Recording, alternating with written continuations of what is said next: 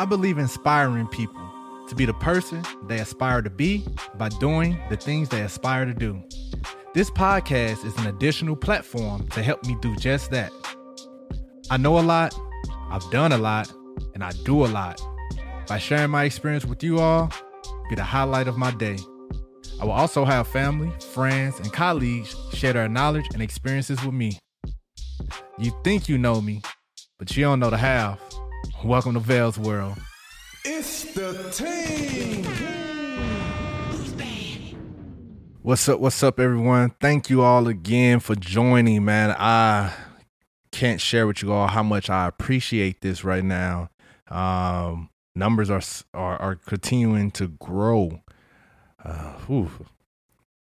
I didn't expect to get as much love as I have received through this process, and I really want to share with you all my appreciation. If you all know someone that could utilize some of these episodes for their personal journey, feel free to share. Subscribe on all of the platforms that we're on. Again, a little reminder for those that don't know, but you can go on anchor.fm.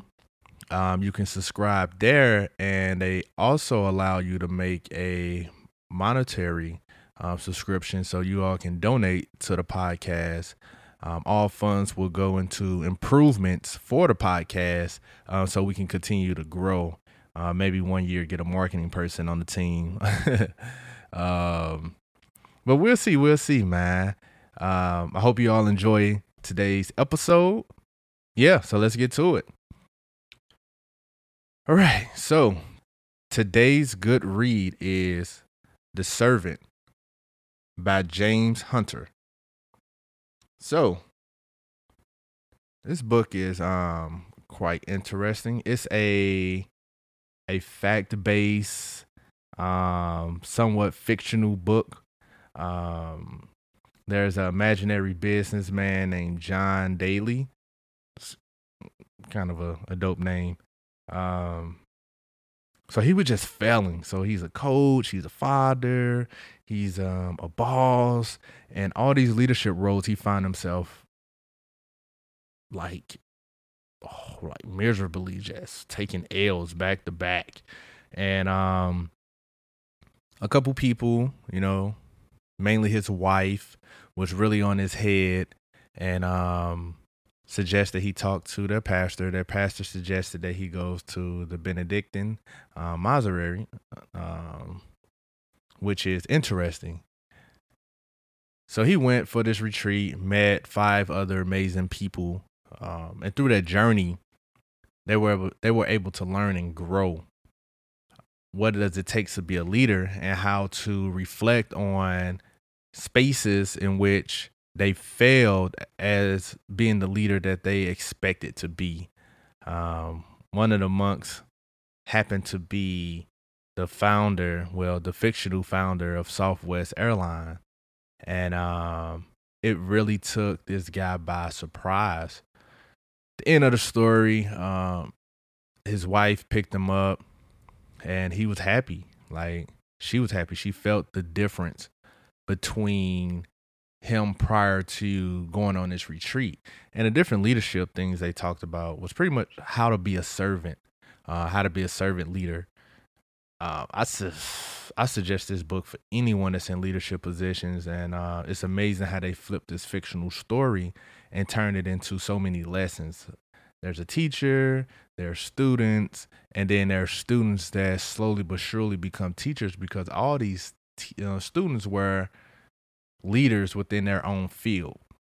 There was a basketball coach, there was a Baptist priest, there was a lieutenant, and everyone had different styles and how they view things, but together it was so powerful. So I started reading this. I was with a friend. She actually had the book, and I remember hearing about this book during my graduate program. So it was only right for me to have some type of interest. I didn't read it because I was too busy reading for a grade. So I was like, oh, I'm going to go ahead and snatch this book. So I ended up getting it. And great book. The biggest takeaway that I received from this book is the difference between servant and slave. And we'll talk about that a little bit later. But that was something that really stuck out for the simple fact that we hear slave every time we hear servant. And it's hard to separate the two. But his definition or description of servant and how he differentiated that from slave was important. And I feel like as time goes on, more individuals will be more open to the word servant as it pertains to leadership. So that was one of my biggest takeaways. I highly recommend this book to anyone. Again, anyone that has that's balancing multiple leadership hats and find yourself in this space of I'm coming short. How can I fill my cup to ensure that I'm showing up in my best form for the people that put me in this position of leadership, right? So you can be a leader, but it's different when people actually have expectations for you as a leader. So anyone that is a leader, wants to be a better leader, this is a great book for you. It also help you identify certain traits of leaders so you can praise and plant seeds and water seeds for the individuals around you. So that was the good read, The Servant by James Hunter. So check that out. What's popping? I think I say that different every time I say it. I'm gonna find a way to say it one day. I'm gonna get y'all right. So, last couple of days is always some crazy stuff. It's election time. Everything is political. We like 14 days away. Well, not 14 days away. I don't know how many days we are now. So I'm gonna just say we're about 2 weeks away from election day. And man, this guy Trump just hasn't changed. Like, he is the same OG. I must add that I am impressed that he has been able to maintain his self-identity. Like, he is legit the same person that I didn't want to be president when he was running for president. And it's amazing that even after 3 years-ish and some change of being president, that he is still that same person. So I must applaud him for being the genuine, real him. Hopefully, some of his people in his base see him for what he is and not vote, so we can get him out. So we can get him out of there. But other than that, let's go to this town hall. So this town hall, dang, I forgot the moderator name. Oh my God, brain fart. But she did a better job. I can say that she really held her own. I honestly, I like this town hall better than the debates because he wasn't able to use the opponent as a punching bag to kind of distract from the question. So even though he was, having his temper tantrums during the interview, there was nobody that he can deflect this energy on. So he had to just sit in it and answer or not answer or whatever you wanted. I don't know. He responded. I'm not sure if he answered it, but he responded to most of the questions that were presented. It was very interesting, to say the least. He is one of the most forgetful people in the world. So some most forgetting moments from Trump. he don't know if he got tested for COVID before the debate 3 weeks ago. I don't know how he don't know, but he just worked around it and all this stuff. Said maybe I do, maybe I don't. Which is crazy. Like, did you get tested before the the debate or not? Like, why is it a maybe I did or maybe I don't?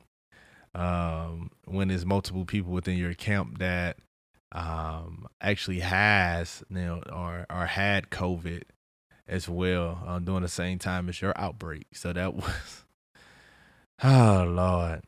The question about the taxes, and he was like, I think the $750 is an application fee or something. All this other stuff. So that was kind of crazy as well. Yeah, that would maybe I did or maybe I don't. I'm like, what do you remember? Like, did you pay taxes or not? Like, what type of question is that? Did you speak with your accountant about paying your taxes or not? And he was saying it's built up, and oh my God. Then they brought up the debt that he owed to somebody. No one is sure who he owes this money to. I think they estimated at $450 million that he owes someone. And he was saying, like, I got money wrapped up in so many places. I don't know exactly who I owe. And for $450 million, that's chump change from what I'm actually worth. Well, it's like, so why won't you just pay those people? It is a lot. But that's how this 4 years has been. I kind of imagine, like, how would life be if Hillary was in office? America didn't like women so much that they didn't even let a woman in, and the most qualified woman in the world, that is. And it just shows where America is now. Like, the most qualified woman in the world couldn't make it because of emails, and we have this guy that has been proven to put people on NDAs and pay people off for silence, allegedly sex predator and all these other things, and allegedly, I wouldn't even necessarily say, then I gotta say racist for especially immigrants. And he has a wife that's an immigrant. So everything has just been so crazy. Make sure y'all vote. This is a very important election, man. November 3rd. Make sure that y'all are out there. If y'all have the opportunity to vote early, do that. If you have the mail-in voting, do that. Do whatever is safe for you and yours. But just make sure you vote. Make sure that you take in the younger generation with you. Make sure they're a part of this process so they can develop comfort with voting, because it can be confusing, right? It's a lot of names. It's a lot of bubbles. It's a lot of verbiage as it pertains to the different policies that that particular city or county wants to implement, or even the government at times. So make sure you walk through. Hopefully there's a website that have mock ballots. I remember in 5th grade I actually did a mock election, and we voted. It was pretty dope. It was a true form. It had everything on it. Didn't really know what I was looking at, but I guess it's safe to say that it created that space for me to be comfortable with the voting process. Another thing that's been proven is that individuals that vote in school elections have a higher chance of actually voting in political elections. So, and people that run for leadership positions in grade school have a higher chance of running for leadership positions post grade school. So Everybody isn't a leader, but everybody can vote. Everyone influences someone, so I guess it's safe to say that everyone is a leader. So that means everyone can influence someone or motivate someone to go vote with them, even if they don't know what the hell they voting for and are about. So I guess it's safe to say that those individuals that's inspiring others to vote, make sure that you also giving them the information needed so they can vote with confidence, and so that they can vote because it's their choice and they're not voting just because you asked. But it's baby steps for everyone. So let's make sure we hit these polls November 3rd. And again, I don't care who you vote for. I'm not telling you to vote for any particular person, but make sure you vote. The choice is yours. So with the town hall, another thing that's been circulating is Ice Cube.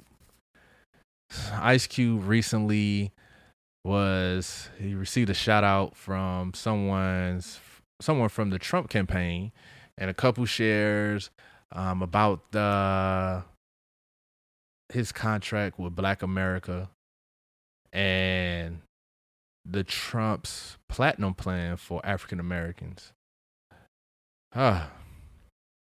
So apparently Cube spoke with Trump people about being people, and Cube said months ago that he was going to create this plan, and he was interested in sharing this plan with both parties because he believes that we shouldn't just wait until Democrats get into office to push the Black agenda. He believes that whoever's in office needs to push the Black agenda, and here's some ideas that he has that can assist with whoever is invested and interested in taking this challenge on to improve the lives of Black people in America. I'm not opposed to that. I feel like most of the times that we believe, since we didn't vote, or the person that we voted for isn't in office, that we have to wait another 4 years in order to hold someone that we voted for accountable. When in reality, the president of the United States is the president of all citizens, regardless of who you voted for. So it is our responsibility to hold those individuals accountable. It's our responsibility to ensure that our voices are heard, that what we want is being presented. So I don't fault Ice Cube for that. Again, I don't know when he had the conversation with Trump's people. He made it clear that he never met Trump. He made it clear that he just wanted to do something for the greater good of Black people in America. And people went crazy as if Malcolm X didn't meet with the leader of the KKK. Like Martin Luther King didn't meet with the president at the time. So it's crazy and mind-blowing that we as a people are so quick to counsel individuals opposed to just listening, or opposed to just disagreeing, and that's that. Like, we can't counsel 30 years of Cube because he decided to do something to help Black people that was just uncomfortable and different from what we've seen before, right? And I'm not about to cancel Ice Cube because of this. Like, there's a lot of people that set themselves up for it. So we got Kanye West, like he set himself up for it. We have Polo the Don, like he set himself up for it. But Ice Cube, I believe Ice Cube genuinely went there with a heart of, here are some things I believe that Black America can benefit from. Are you willing to make this happen? And the Democratic Party, they was like, we'll talk to you after the election.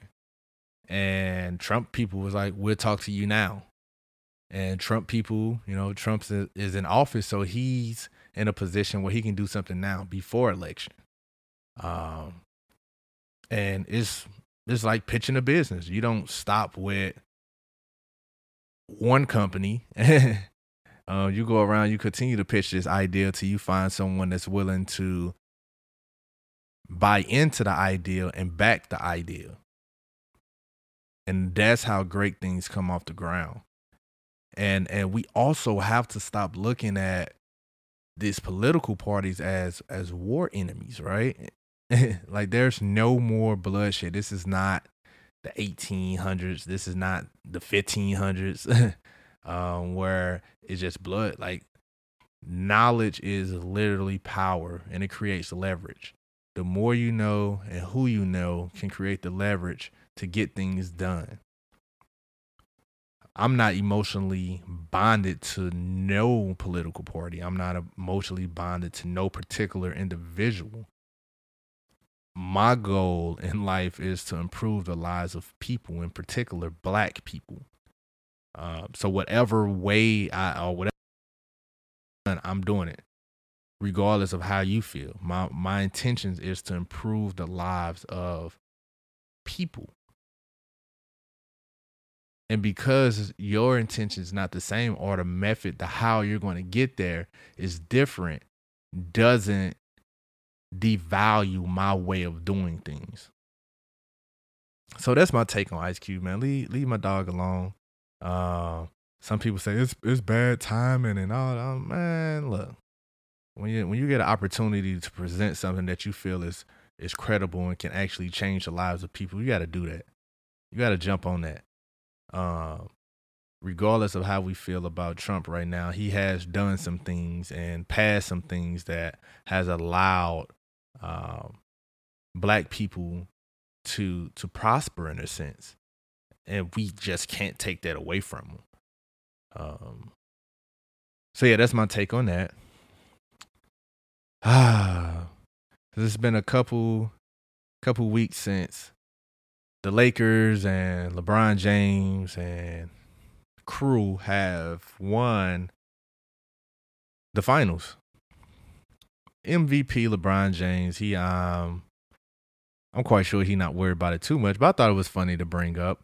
So some GDs from Chicago have been tweeting LeBron James in a sense and threatening his life because of a handshake that he is known for in a sense. So the GDs in Chicago believe that LeBron has been dissing them purposely on television with this particular handshake, which is interesting. It was funny because we have gang members on Twitter threatening the most known athlete in our generation.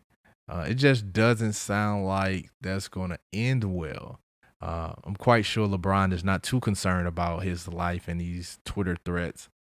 But those individuals that are making the Twitter threats, I'm not sure that they care about their life either, because it's on social media, which means that you can be found.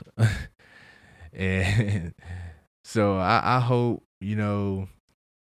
LeBron James, he's the king of narrative. He's the king of giving back. I hope he figure out a way to, get the peace treaty, because we don't need my dog going to Chicago and getting gunned down over a handshake. I'm not sure if he does it intentionally or if it's just a thing, because he has like 50,000 handshakes with like every player that he ever played with.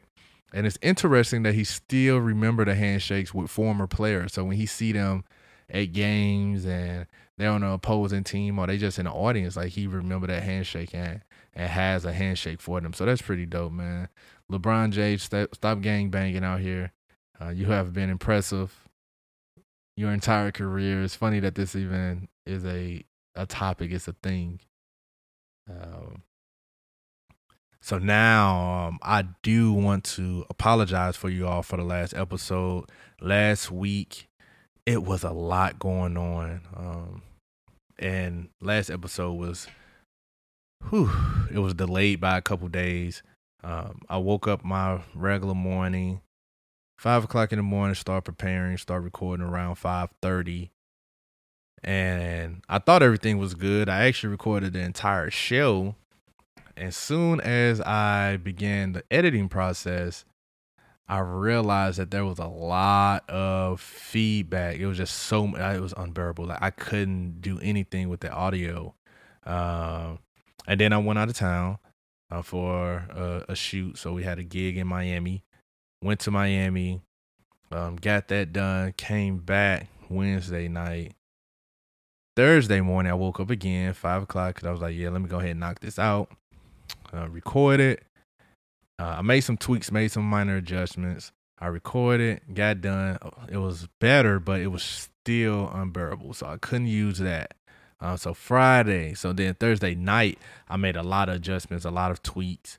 And I thought I was ready to go. Woke up Friday morning, recorded the entire show. It was 1,000 times better, but it was still not up to quality how I want it and how I know it can be.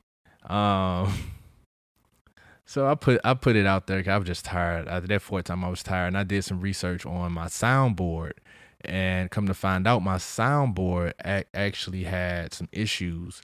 Over the weekend, we had used it for a live streaming gig that we had, and it seems as if the phantom power in mic 1, which is the input that I use, was down, so it wasn't creating enough power. So when I was bumping up the gain to actually record, and introduce a lot of feedback as well.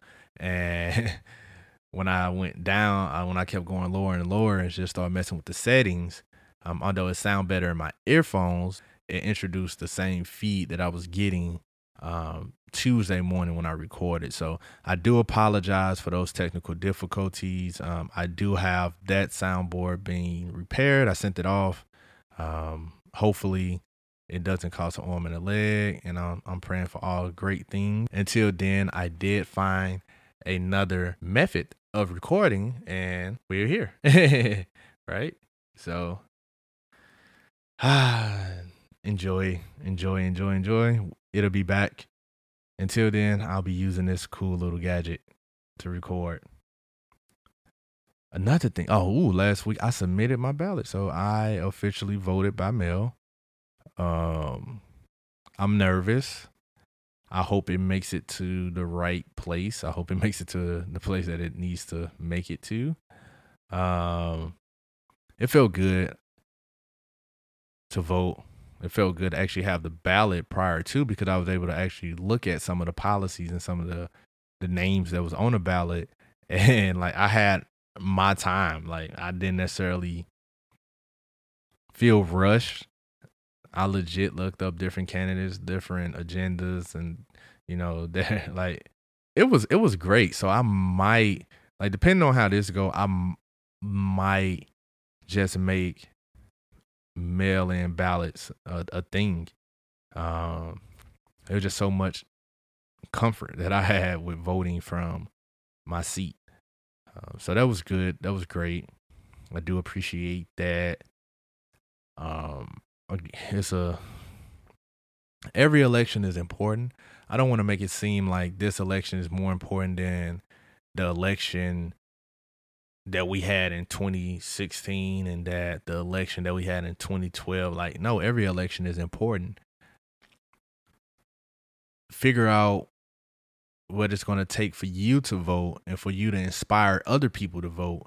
That's what separates, us from any other nation in the world. Just the freedom to vote and the freedom not to vote. So if it was like a mandatory thing, it'll look different. I also feel like there's different type of ways that we can vote. It's 2020, so maybe the current voting process is just outdated. But how do you mandate? How do you course correct how we vote? So We will see. We will see. So I submitted my ballot. I voted. I have my I voted by mail sticker. Feel like I did something right in life.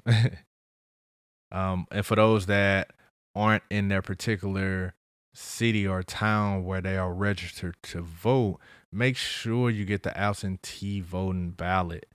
Like, don't use not being there as an excuse, and don't give yourself um enough time. Like, don't cancel yourself out of this voting process. Like, if you knew you wasn't going to be where you're registered to vote at last month. So, and if you haven't done anything to request an absentee ballot, do that now, man. Um, it's free to vote. It only take a little time to circle the bubbles. It only take us, a little time to look into these policies and figure out, like, what does the world look like for you for the next 4 to 40 years. Be responsible. I don't care who you vote for, but go vote. Be responsible. This out here. It's on Google. Everyone has phones. Be responsible.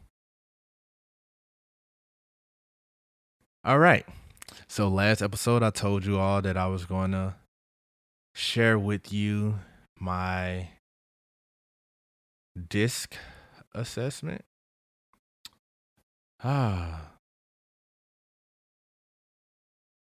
Let's get to it. So apparently I am an I, and I in this stands for influence. So outgoing, enthusiastic, optimistic, high spirited, and lively. Which, if you know me,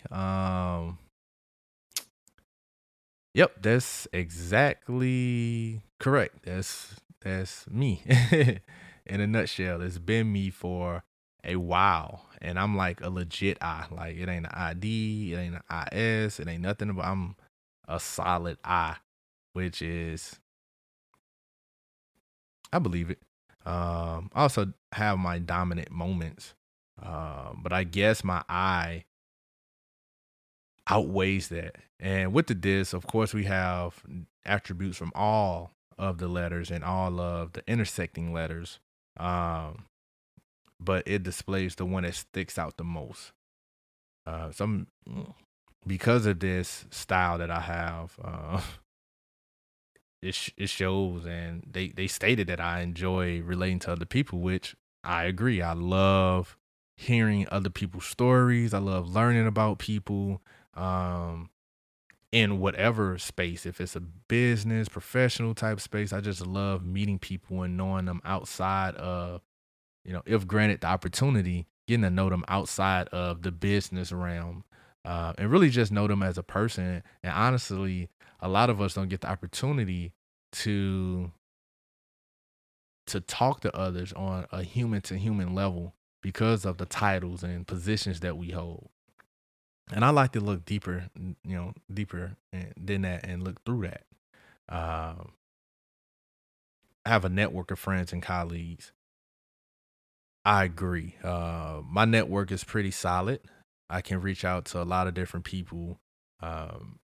Not saying that I definitely don't maximize on it, capitalize on it a lot, but I do have a solid network. So if someone hits me up, or just hearing someone's story, I can connect them with someone else. And if I need something, I know exactly who to connect with. So it's great being in this space. And college has helped my network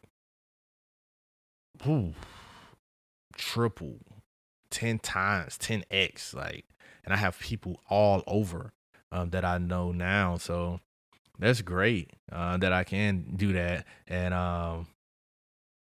it also stated that I view a room full of strangers as a room for opportunity, which I agree. I have a personality, a smile, energy that everyone is going to acknowledge. Everyone is going to know that, hey, I'm here. and I'm going to make people feel comfortable to be who they are as well. And I also learned that I can also make enemies. I had an individual tell me that the first time they actually met me, that they didn't like the way I introduced myself, and they felt like I was someone that loved to be in the center of attention and all this other stuff. I'm like, no, it was just an introduction, and I'm goofy at times, and people don't expect me to be as goofy as I actually am. I'm like, nah, I just like having fun at times. Like outside of that introduction, you probably didn't hear anything else from me, because I was probably focusing on or talking to some of the team members that I had to lead within that project. So that was crazy for me learning that, and I found that out like 8 years later. I was like, "Dang, you was really holding that on me for that long." So that was interesting. They also stated that many people find my enthusiasm contagious, which I'm a firm believer that energy isn't created or destroyed, it's transferred. And as a Pisces, I I absorb people's energy quite well, and that can be a good or a bad thing. So I try to make sure that I create waves in the environments that I'm in that's full of positivity and progression, and that people can feed off that before the negative vibes bounce back to me and I get in a negative space. So it's great. It's great learning more about my personality style. Um, and I believe that everyone should just take the time to do this DISC assessment. There's opportunities where you can do it free. No, I've done it free through leadership programs in school, business leadership programs as an adult. So there's opportunities where you can do it for free. So however you can get it done. There's also other assessments that's on the internet that you can do for free.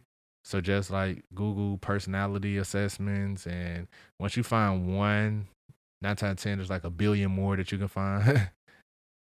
And just really learn more about yourself. Give yourself the words to explain who you are as a person, which is important. When you get asked at a job interview, like, explain to me the type of person you are, how would someone describe you? You'll have the words to do so, to have that conversation intelligently. So invest in yourself. And that's all of what's popping since the last time I hollered at y'all. And now we can get on to this. So, leaders serve, not slave. So, as a servant leader, we are servants. We serve. As a leader, you should want to serve, but not slave. And we touched on that a tad bit the last episode, but we're going to really dive in. So, the leadership triangle. So most most organizational charts usually have the one person on top, the president, CEO, and then under that's the executive board, then under that the different departments, and then under that the staff, and then under that the people that they serve, which is crazy. Because the people that you serve are at the bottom of the chart, but usually on the top of everyone's agenda, which gives you like, oh, we serve our customers and all this other weird stuff, but they are on the bottom of the priority list when it comes to your organizational chart. And that's exactly how they are being treated.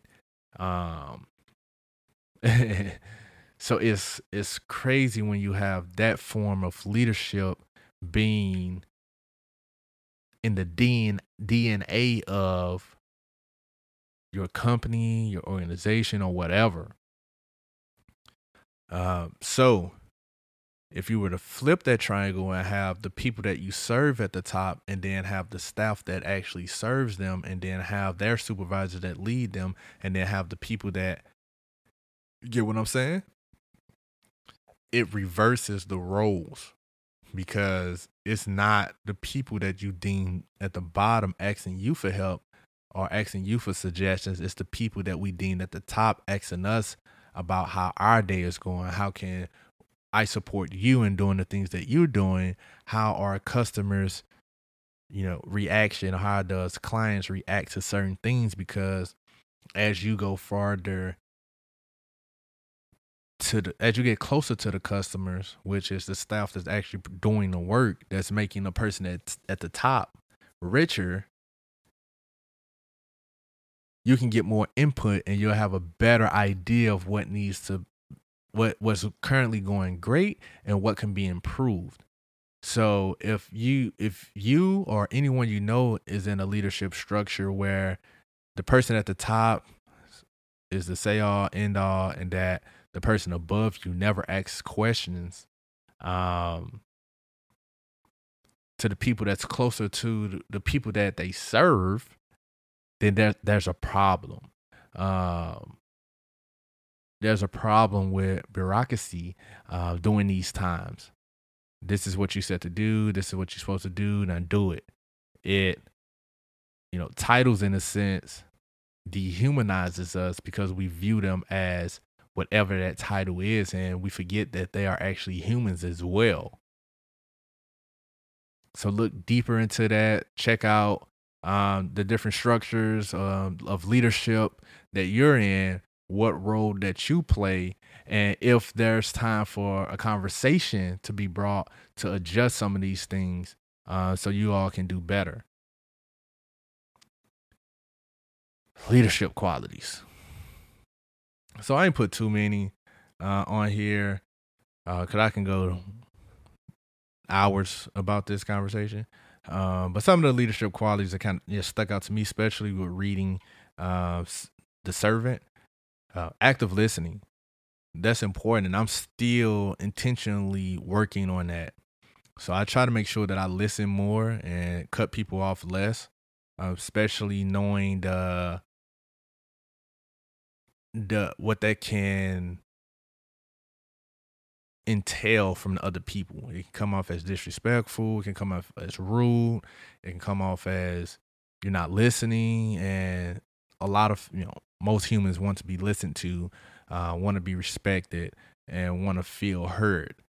So I intentionally, at times, most times, all the time, draft back into knowing that active listening is important and why it's important, and not getting in my head to remove it. So being able to tap in and tap out of that space, because if I'm in my head talking about active listening, that I'm not active listening and just being silent. But if I'm talking in my head, I'm not active listening. So really being present, being there, hearing what exactly that they're saying, being able to paraphrase, being able to jot back what they just said, and being able to create tangible, measurable solutions to what they just said as well, if that's what's needed. Sometimes people just want to be heard.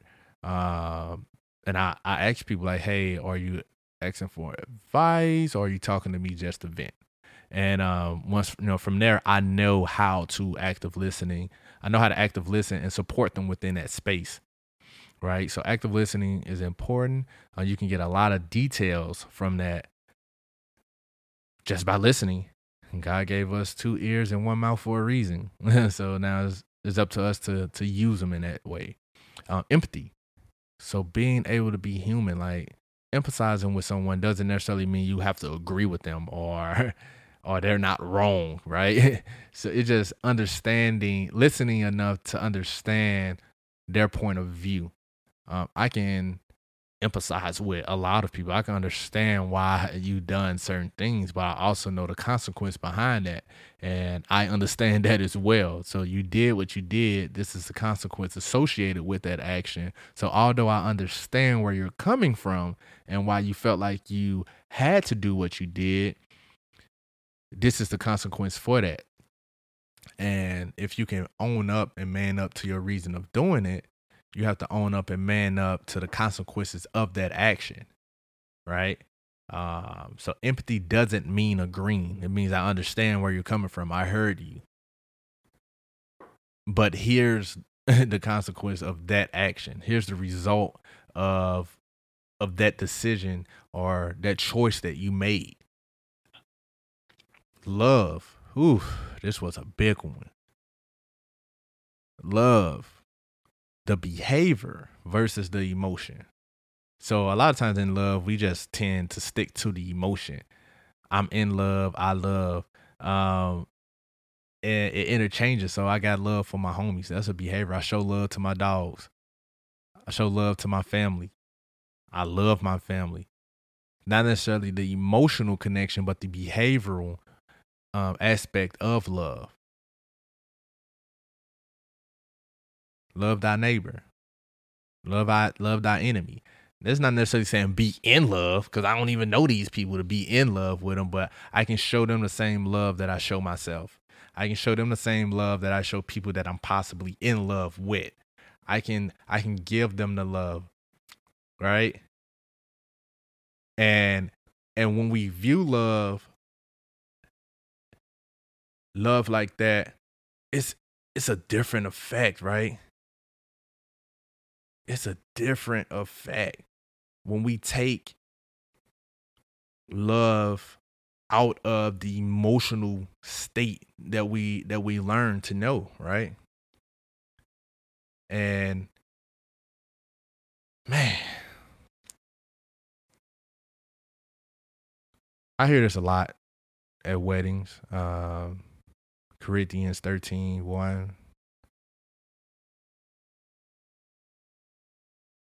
Love is patient. Love is kind.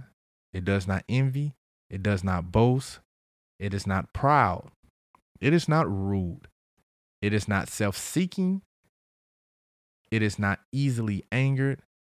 It keeps no records of wrong. Love, right? So outside of the emotional presence of love, it has all these other behavioral things. Anger is a behavioral thing. Keeping record of wrong is a behavioral thing. Self-seeking is a behavioral thing. Boasting and envy and all these things are behavioral things that we can control. Can you imagine being like having a leader that isn't patient, that isn't kind, that envies, that boasts, that that's proud, that's rude? Like, no, you can't be a leader and be the complete opposite of how we interpret love. So it's up to us to figure out how we want to love and how we want to put our love into leadership, right? And how we lead. That's an important quality of being able to display the behavioral of love and transfer that into the people that we influence, right? Power versus authority. Important leadership quality then is knowing when to use your power and knowing the power that's in authority.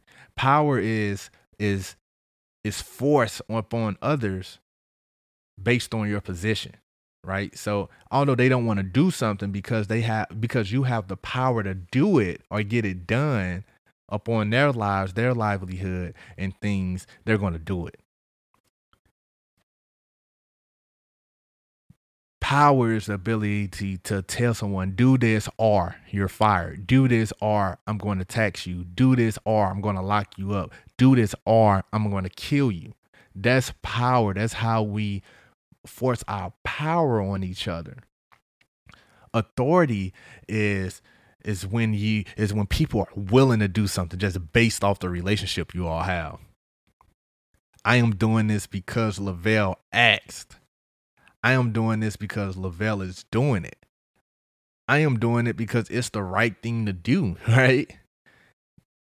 And knowing when power needs to be exerted in certain situations, because a lot of times when you're dealing with other leaders and other people, they tend to abuse their power.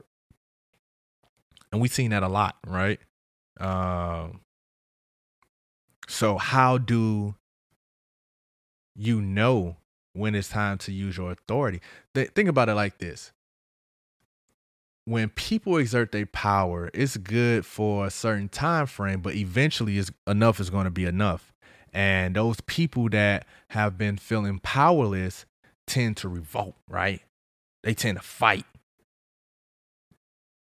They've been feeling powerless for so long that when they finally get tired of it, it's just a breaking point. And then we have riots, and then we have all these different things. You have bad behavior and all these things. If you think about it on a personal level, when teenagers seem to rebel is because, at times parents probably use their power more than their authority.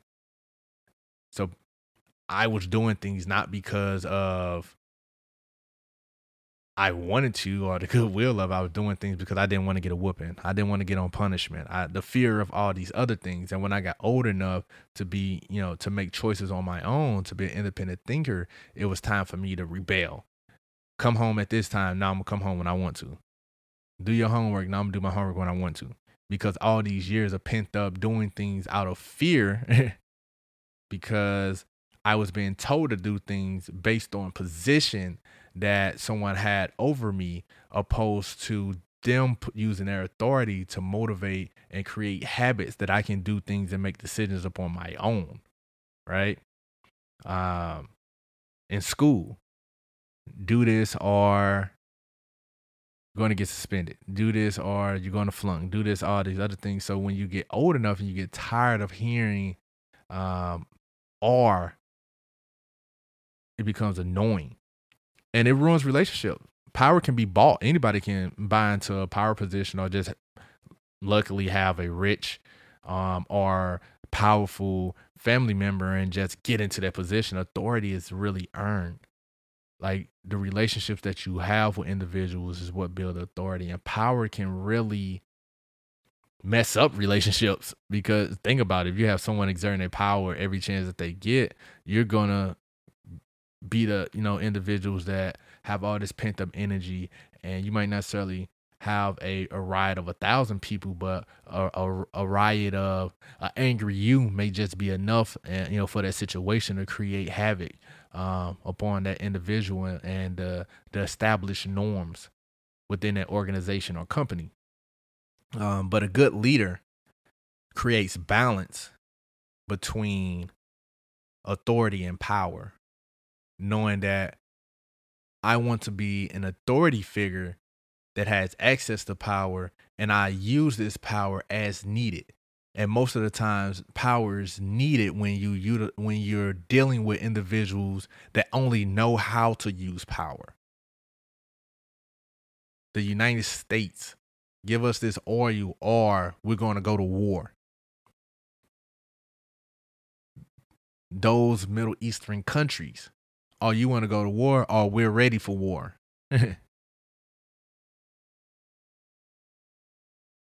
Two different organizations or entities that are using power with power. When in reality, all you had to do is sit down and talk. Get to the table. Negotiate. Don't be the two sisters that were fighting over an orange, but wanted the orange for two different reasons. When they decided, let's do it 50-50, I cut it in half. You got a half of the orange, I got half of an orange. But only one sister wanted to eat the fruit of the orange, and the other sister wanted the skin of the orange. Which if you all would have sat down instead of exerting power, and then like, okay, let's make it fair and cut it in the middle, because the ideal fairness is that you are going to get equal halves. When in reality, I wanted for two different purposes, where you could have got the fruit part and ate the inside of the orange, and the sister could have got the skin that she wanted, and everyone would have been happy and got exactly what they wanted. Right? Then another big quality I feel like it's important is be a servant, not a slave. A servant as a servant, we go to the needs of people, right? So we work on the needs of people. A slave work on the wants of people, like what people want. um, for instance, power. That's a want. A certain type of lifestyle is a want. In reality, if we all cater to the needs of things, so we have the, you know, Maslow's hierarchy of needs. At the bottom, we have the psychological needs, right? Food, water, warmth, rest. You know, food, water, shelter, help her find some peace. Ain't no love for, Jay-Z. So those are things that we need. And in order for us, the basic needs, in order for us to like get those things, it's like the basis, right? We need security, we need safety.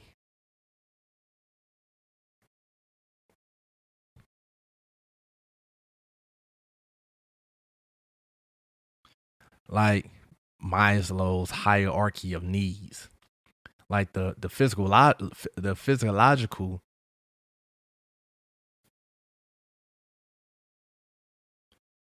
like Maslow's hierarchy of needs. So physiological needs are food, water, shelter, rest, and then we have our safety needs above that, security and safety. Like those are basic needs, and those are at the bottom of the triangle. So again, as a leader, as a servant leader, if you ensure that you are doing everything in your leadership position to make sure that this individual has the basic needs for themselves and the people that they lead, you're already on a good step. So as a job, as a boss for a job, you make sure that, since they're working for you, that they have the financial capabilities of supplying the basic needs. Like this is the basic, that they can provide food, water, shelter, and rest, and have a roof over their head that's safe, that's secured, that they have a sense of security within their position, right? So those are just the basic needs. Then you have this second tier, that's the psychological needs, right? So it's the belongingness and the love. Like everyone wants to be loved and feel a part of something. So how do you create these intimate relationships, these friendships with individuals, right? Like as a leader, you have to be mindful of that.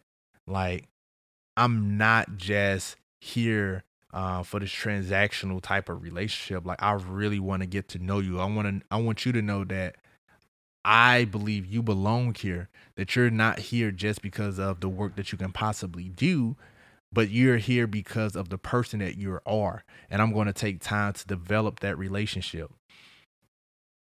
Esteem needs, right? Prestige and feeling accomplished. We all want to feel accomplished. We all want to work our butt off. And even the most humble individual is not going to shy away from an award or a recognition. And internally, it feels good. So even if like physically, like we're like, oh my God, like no, y'all shouldn't have, and all that stuff. Internally, it makes people feel good. So making sure that you figure out ways to reward and give words of affirmation of people that you're leading, because that's just as important as the safety portion, the physiological things that goes into, the basis. Like all these things level up. So just because you have the basic needs, you still have the psychological needs that need tending to, right? And then on top, all these things build up to self-actualization, right? Self-fulfillment. Like you provided everything else under this. And at the end of the day, that individual has to take ownership of being able to see themselves as achieving their full potential. And as a leader, you taking the time to make sure that they have their basic needs, their psychological needs met, And now, as a leader, you have to motivate. And motivate is is the ability to use your influence to allow people to make choices of their own.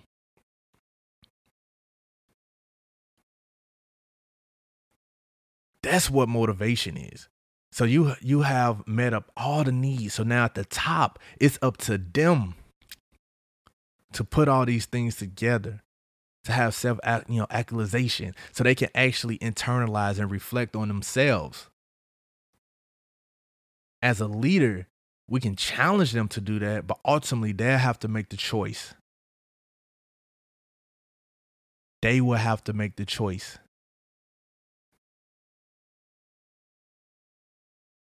And great leaders allow people to make progressive choices.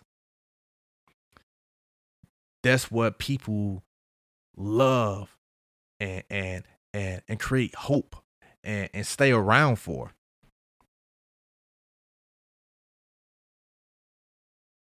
Slaves go into the wants of people, not the needs. Servants, we provide the stuff you need. Yeah, I heard what you want, but I'm going to provide the stuff that you need in order for you to be able to get everything that you want in life. That's what's important. That's the difference between a servant and a slave. Forgiveness. Let go of that resentment, man. And when you let go, be assertive. Be confident with your assertiveness. You don't have to be passive or aggressive, or you don't have to be passive aggressive. Be assertive. Assertive is not having an attitude. Assertive isn't yelling. Assertive isn't none of that. Just having confidence in what you believe is right. And not feeling bad about the circumstances that, that may happen, that may be a result of your assertiveness. You can be assertive and respectful. You can forgive someone and know that me forgiving you may be the end of us talking for the rest of my life. But if we never get to speak again, at least I got to tell the truth. Being able to forgive is a powerful thing, and not for the individual, mostly for you. Being able to give someone the same benefit of the doubt that you give yourself. These things are important. You can't measure it, but they're important. They're there. And it shows. And I have a question, man, like just based on this conversation of servant leadership, who are leaders in your life, right? Who are people that you look up to? Who are role models in your life that you feel share these values that I just discussed? And take the time whenever you have to reach out to them. Give them their roses now. Give them their roses. I'm reaching out because this is what you mean to me. This is what you done to me. And this is how you done. You allow me to become a better active listener. You challenge me to be more empathetic to others. You showed me what it looks like to use authority over power. You showed me how to be a servant of needs and not a slave of wants. You showed me what true forgiveness looked like. And because of that, I'm reaching out to you now. I haven't talked to you in years. But the feeling that I had when you was in my life, the lessons that I've learned, the seeds that you planted were able to become watered. And within that concrete jungle, a rose arrived. And for that, I have to thank you. But because not only did you display what a great leader is, you allowed me to become just as great as a leader that you was to me. And because I was blessed to not only have you in my life, but other leaders, I was able to morph all these different characteristics and traits that I love and improve on some things that I was challenging in the past when individuals was telling me I can be better at this, I can be better at that, but I was so stuck in my way. But the seeds that you all planted allowed me to be the person that I am now. And I want to thank you. Because I'm quite sure you might not hear thank you enough because of the servant leader that you are. And you don't do it for the thank yous. You do it for just the benefit of seeing others progress. I had a moment like this and reached out to my mom, reached out to my dad, reached out to my basketball coach, I actually reached out to my teacher that flunked me in high school. Reached out to my teacher. That was the most humbling moment in the world. Reached out to some of my professors. I reached out to so many different people and just gave them their roses because without them, there's no me. I am we. There's a lot of people that invested into the person that I am today. And it would be irresponsible for me to believe that I'm self-made and that no one helped me out on this journey and that all of this is just, on my own doing, which it isn't. It was individuals that put me in positions to be a better leader. They conditioned me to be the person that I am for the good, bad, and ugly. And who am I not to appreciate and to recognize those people and knowing that that's a psychological need? Who am I to ruin their self-actualization, for them to know that they had some role of being in my life and that because of you, I am me? Who am I to take that from them, knowing this information?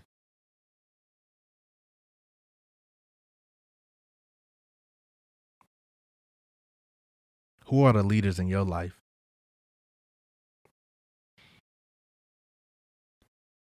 I'm going to leave y'all on this.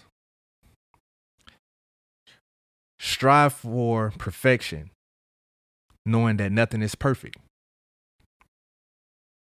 If you strive every day to get an inch towards perfection, reaching excellence is just as great.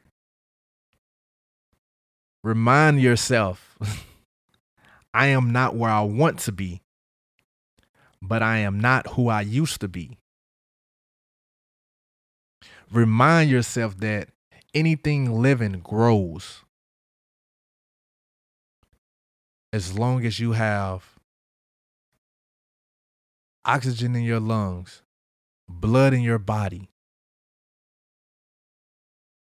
You are growing. Now you have a choice. You have a choice to grow for the better or for worse. Thank you for listening. Join me in my journey to success by following on Twitter and Instagram at LDMonger1. If you have any comments, questions, or concerns you would like me to address on the next episode, email me at contact@ldmonger.com. Vale's World can be heard on Anchor, Apple Podcasts, Spotify, and many more. Again, thank you for listening, and don't forget to subscribe. Until next time. It's the team.